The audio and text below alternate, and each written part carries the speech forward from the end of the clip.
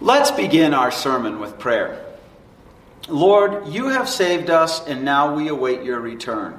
However, you seem slow in keeping your promise, and it's easy for us to become complacent in our waiting.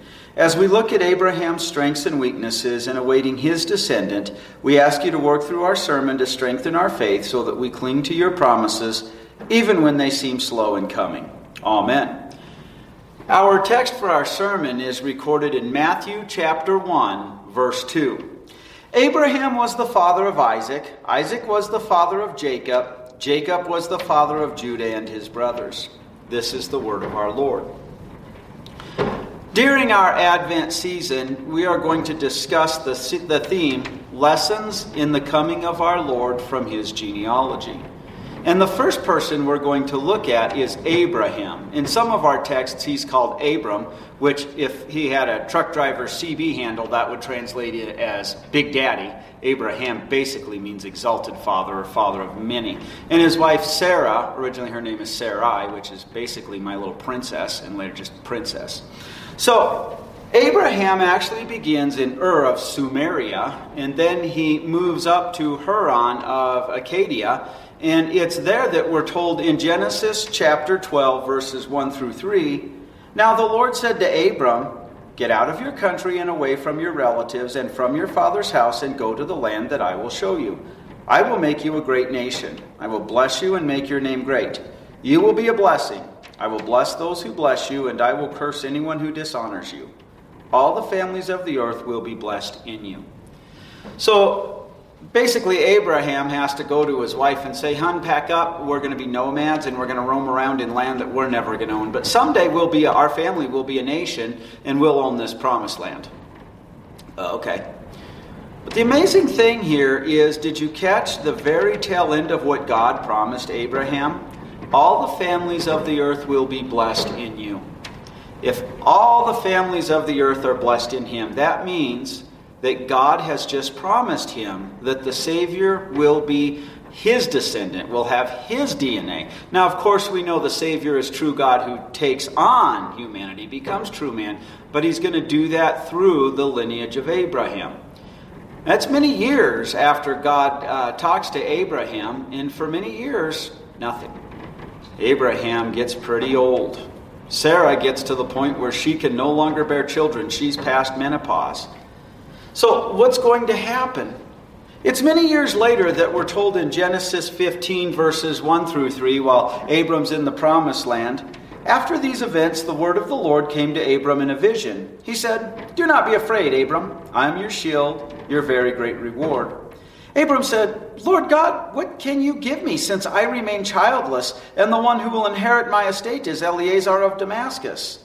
Abram also said, Look, you have given me no offspring, so a servant born in my house will be my heir. Abram here is following the natural course of things. God had promised him that he would be a nation, but he recognizes God is the only God, and he is the Lord of life. You haven't given me an heir.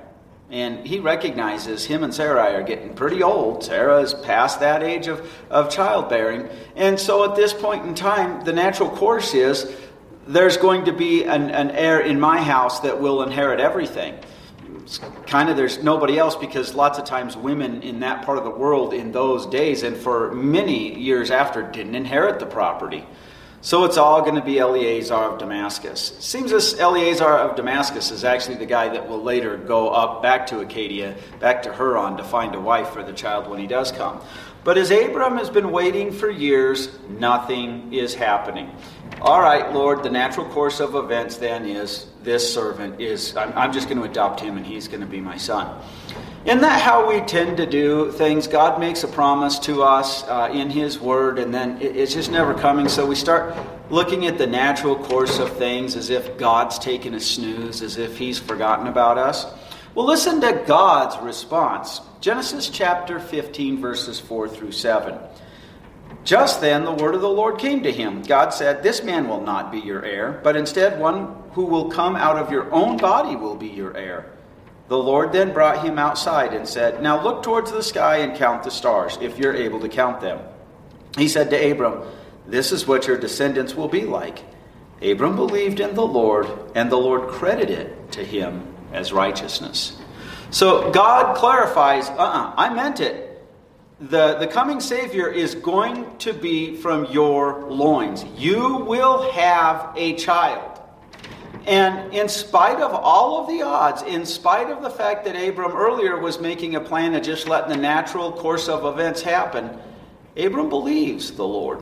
And we got to recognize what faith is. Abram is looking to the coming descendant. That will be 1,400 to 1,800 years later when Jesus takes on human flesh. But he's looking ahead to him, recognizing he will be the one who does all the work for salvation. And so Abram is credited with the coming Savior's righteousness. A righteousness that is foreign to him. A righteousness that would not normally be his own. And the same stands true for you and I when we look back at the Savior's coming and trust that he did all the work to save us. People get confused what faith is, and they think it's just you find a power inside yourself and you just trust enough. It's actually that the Holy Spirit had given Abram faith to trust God. He'd given him a new person. And because of that new person, when he heard the promise of God, God speaking to him, he clung to it. And God credited it to him as righteousness. And so we see lessons in the coming of our Lord from his genealogy. Abram's plan was to let the natural course of events happen. That's not how it was going to happen.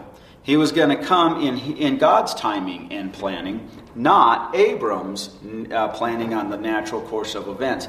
But you'll notice when God reiterates that promise in Genesis 15, he didn't say he'll be a descendant of you and Sarah, or Sarai as his wife is called at this time. So what about Sarai? Well, Sarai is well past childbearing years. She is well past menopause. It is impossible for her to have a child. And so now she comes up with the plan. The Savior is going to be a descendant of Abram. Their child will be a descendant of Abram, but because she's past childbearing, God needs her help. And we're told in Genesis 16 verses 1 through 2. By the way, when I say God needs her help, that's being sarcastic. God does not need human help. Now Sarai, Abram's wife, bore no children for him. She had a servant girl, an Egyptian, whose name was Hagar. Sarai said to Abram, "See now, the Lord has prevented me from bearing children. Please go to my servant girl. It may be that I can build up a family through her." Abram listened to the voice of Sarai. Sarai foolishly thinks the Lord needs her help, and she offers somebody else to enter into her marriage bed, wedding bed. And sad to say, Abram goes along with it. That was foolish of him. Now, as Christians, we should be zealous to protect our marriage. And we got to be careful because spouses can become jealous over silly things, but there's a difference between jealousy and being zealous to protect our marriage. Being zealous to protect our marriage means we really do need to be careful of friendships with the opposite sex and things like that. And Abram goes along with this plan, and it works. We're told he went to Hagar and she conceived. But there's a problem. It continues. Genesis 16, verses 4 through 6. When she saw that she had conceived, she looked down on her mistress. Uh-oh. See, if you follow the logic here, you don't have to be Sherlock Holmes to figure this out. Abram is getting pretty old. And if he passes away, he's older than Sarah. If he passes away, then everything's going to be that child, the child that Hagar had bore. His name is Ishmael. And if Ishmael is the guy in charge of everything, Sarah's not going to have any legal rights. What woman is he going to look out for? Is he going to look out for Sarah, his adoptive mother, or his true biological mother? Hagar gets it. You couldn't have a child. The Lord closed your womb, but look at what he did for me. Well, things don't go so well after this. Verse 5, Sarah said to Abram, "This wrong that I'm suffering is on account of you. I gave my servant girl into your embrace, and when she saw that she had conceived, she looked down on me. May the Lord judge between me and you." It's kind of sad when spouses make plans that jeopardize their marriage and the other spouse foolishly goes along with it, or sometimes just for peace sake says, "Fine, let's do this." And then it backfires, and then who gets the blame? You should have stood up to me. Again, we can be very foolish. And Sarah, not trusting in the Lord, she creates quite a problem. So we're told in verse 6, but Abram said to Sarai, look, your servant girl is in your hands. Do to her whatever seems good to you. And guess what Sarah did? Sarai dealt harshly with her, and she fled from her presence. God has to intervene. In fact, many years later, when the child is born, Ishmael will be making fun of, we'll say, the little mama's boy. And Sarai says, enough, get him out of here. He's not the heir. And you can tell it bothers Abraham, and God has to tell him, it's all right, I'm going to bless Ishmael. In fact, it'll be descendants of Ishmael who will sell a descendant of Abraham, Joseph, into slavery when his 10 brothers betray him. So Sarah thinks that the Lord needs their help. Okay, he's promised it through Abram, but he didn't say anything about me. So she makes this plan to have a surrogate mother. And boy, does it cause strife. The household gets divided. It turns out the Lord gives them a child, but what a mess it makes. So we see lessons in the coming of our Lord in his genealogy. He comes in his timing and planning, not our own. Abraham's plan of adoption was basically the most natural course of events.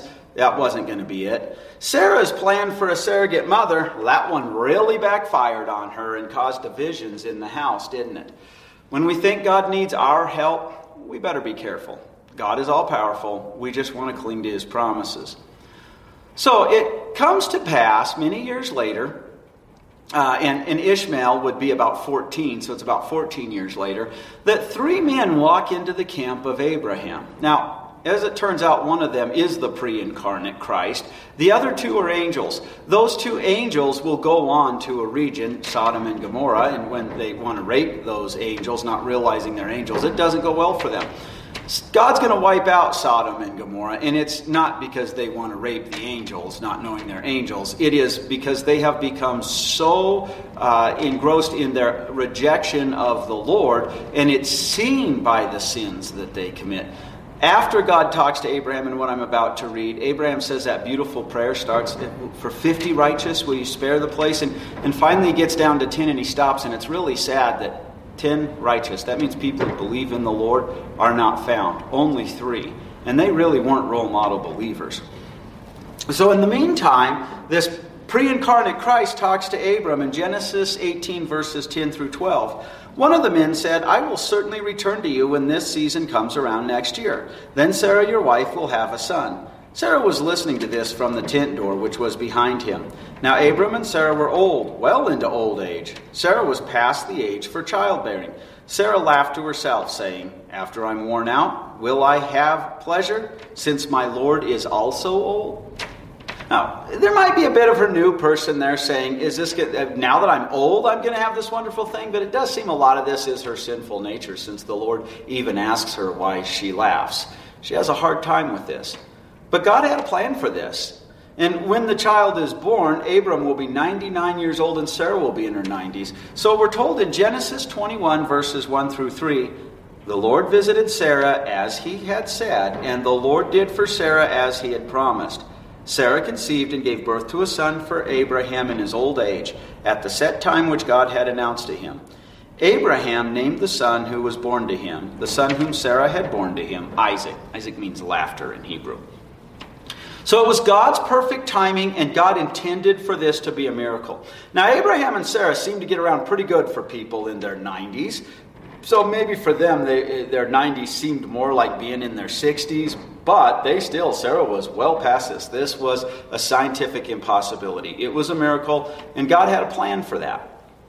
So let's fast forward 1,400 to 1,800 years later, and a devout to the Lord, descendant of Abraham named Zechariah, happens to pull the lot in which he gets the once-in-a-lifetime opportunity to go into the holy place. And there was an altar of incense. It was up against the curtain that nobody went past except for once a year. After quite a ceremonial cleansing, the high priest went in and he put the altar of a sacrifice. He put the blood of a sacrificial animal, pouring it over the 10 Commandments on the mercy seat of the Ark of the Covenant to atone for the sins of Israel. Well, he's going to go right to that curtain. He's not allowed to go the other side, and he gets to offer the incense there.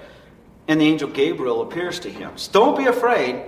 You're going to give birth to the Lord's forerunner. Now, Zechariah should be going, woohoo, angel in front of me, God promises this. Instead, listen to Zechariah's words recorded in Luke chapter 1, verse 18. Zechariah said to the angel, how can I be sure of this? Because I'm an old man and my wife is well along in years. Zechariah, hello, angel talking to you. Also, Zechariah should, because he is told, we're told by Scripture he's a righteous and devout person. So he's a believer. He should have been able to stop and go, wow, my descendant Abraham and my great-great-grandmother, Sarai, were able to do this in their 90s. If God says so, it's going to happen. Instead, he says, how can I even be sure of this? As a chastisement for his unbelief, he's not allowed to speak during the whole pregnancy. And once they name him John, then his tongue is loosed up.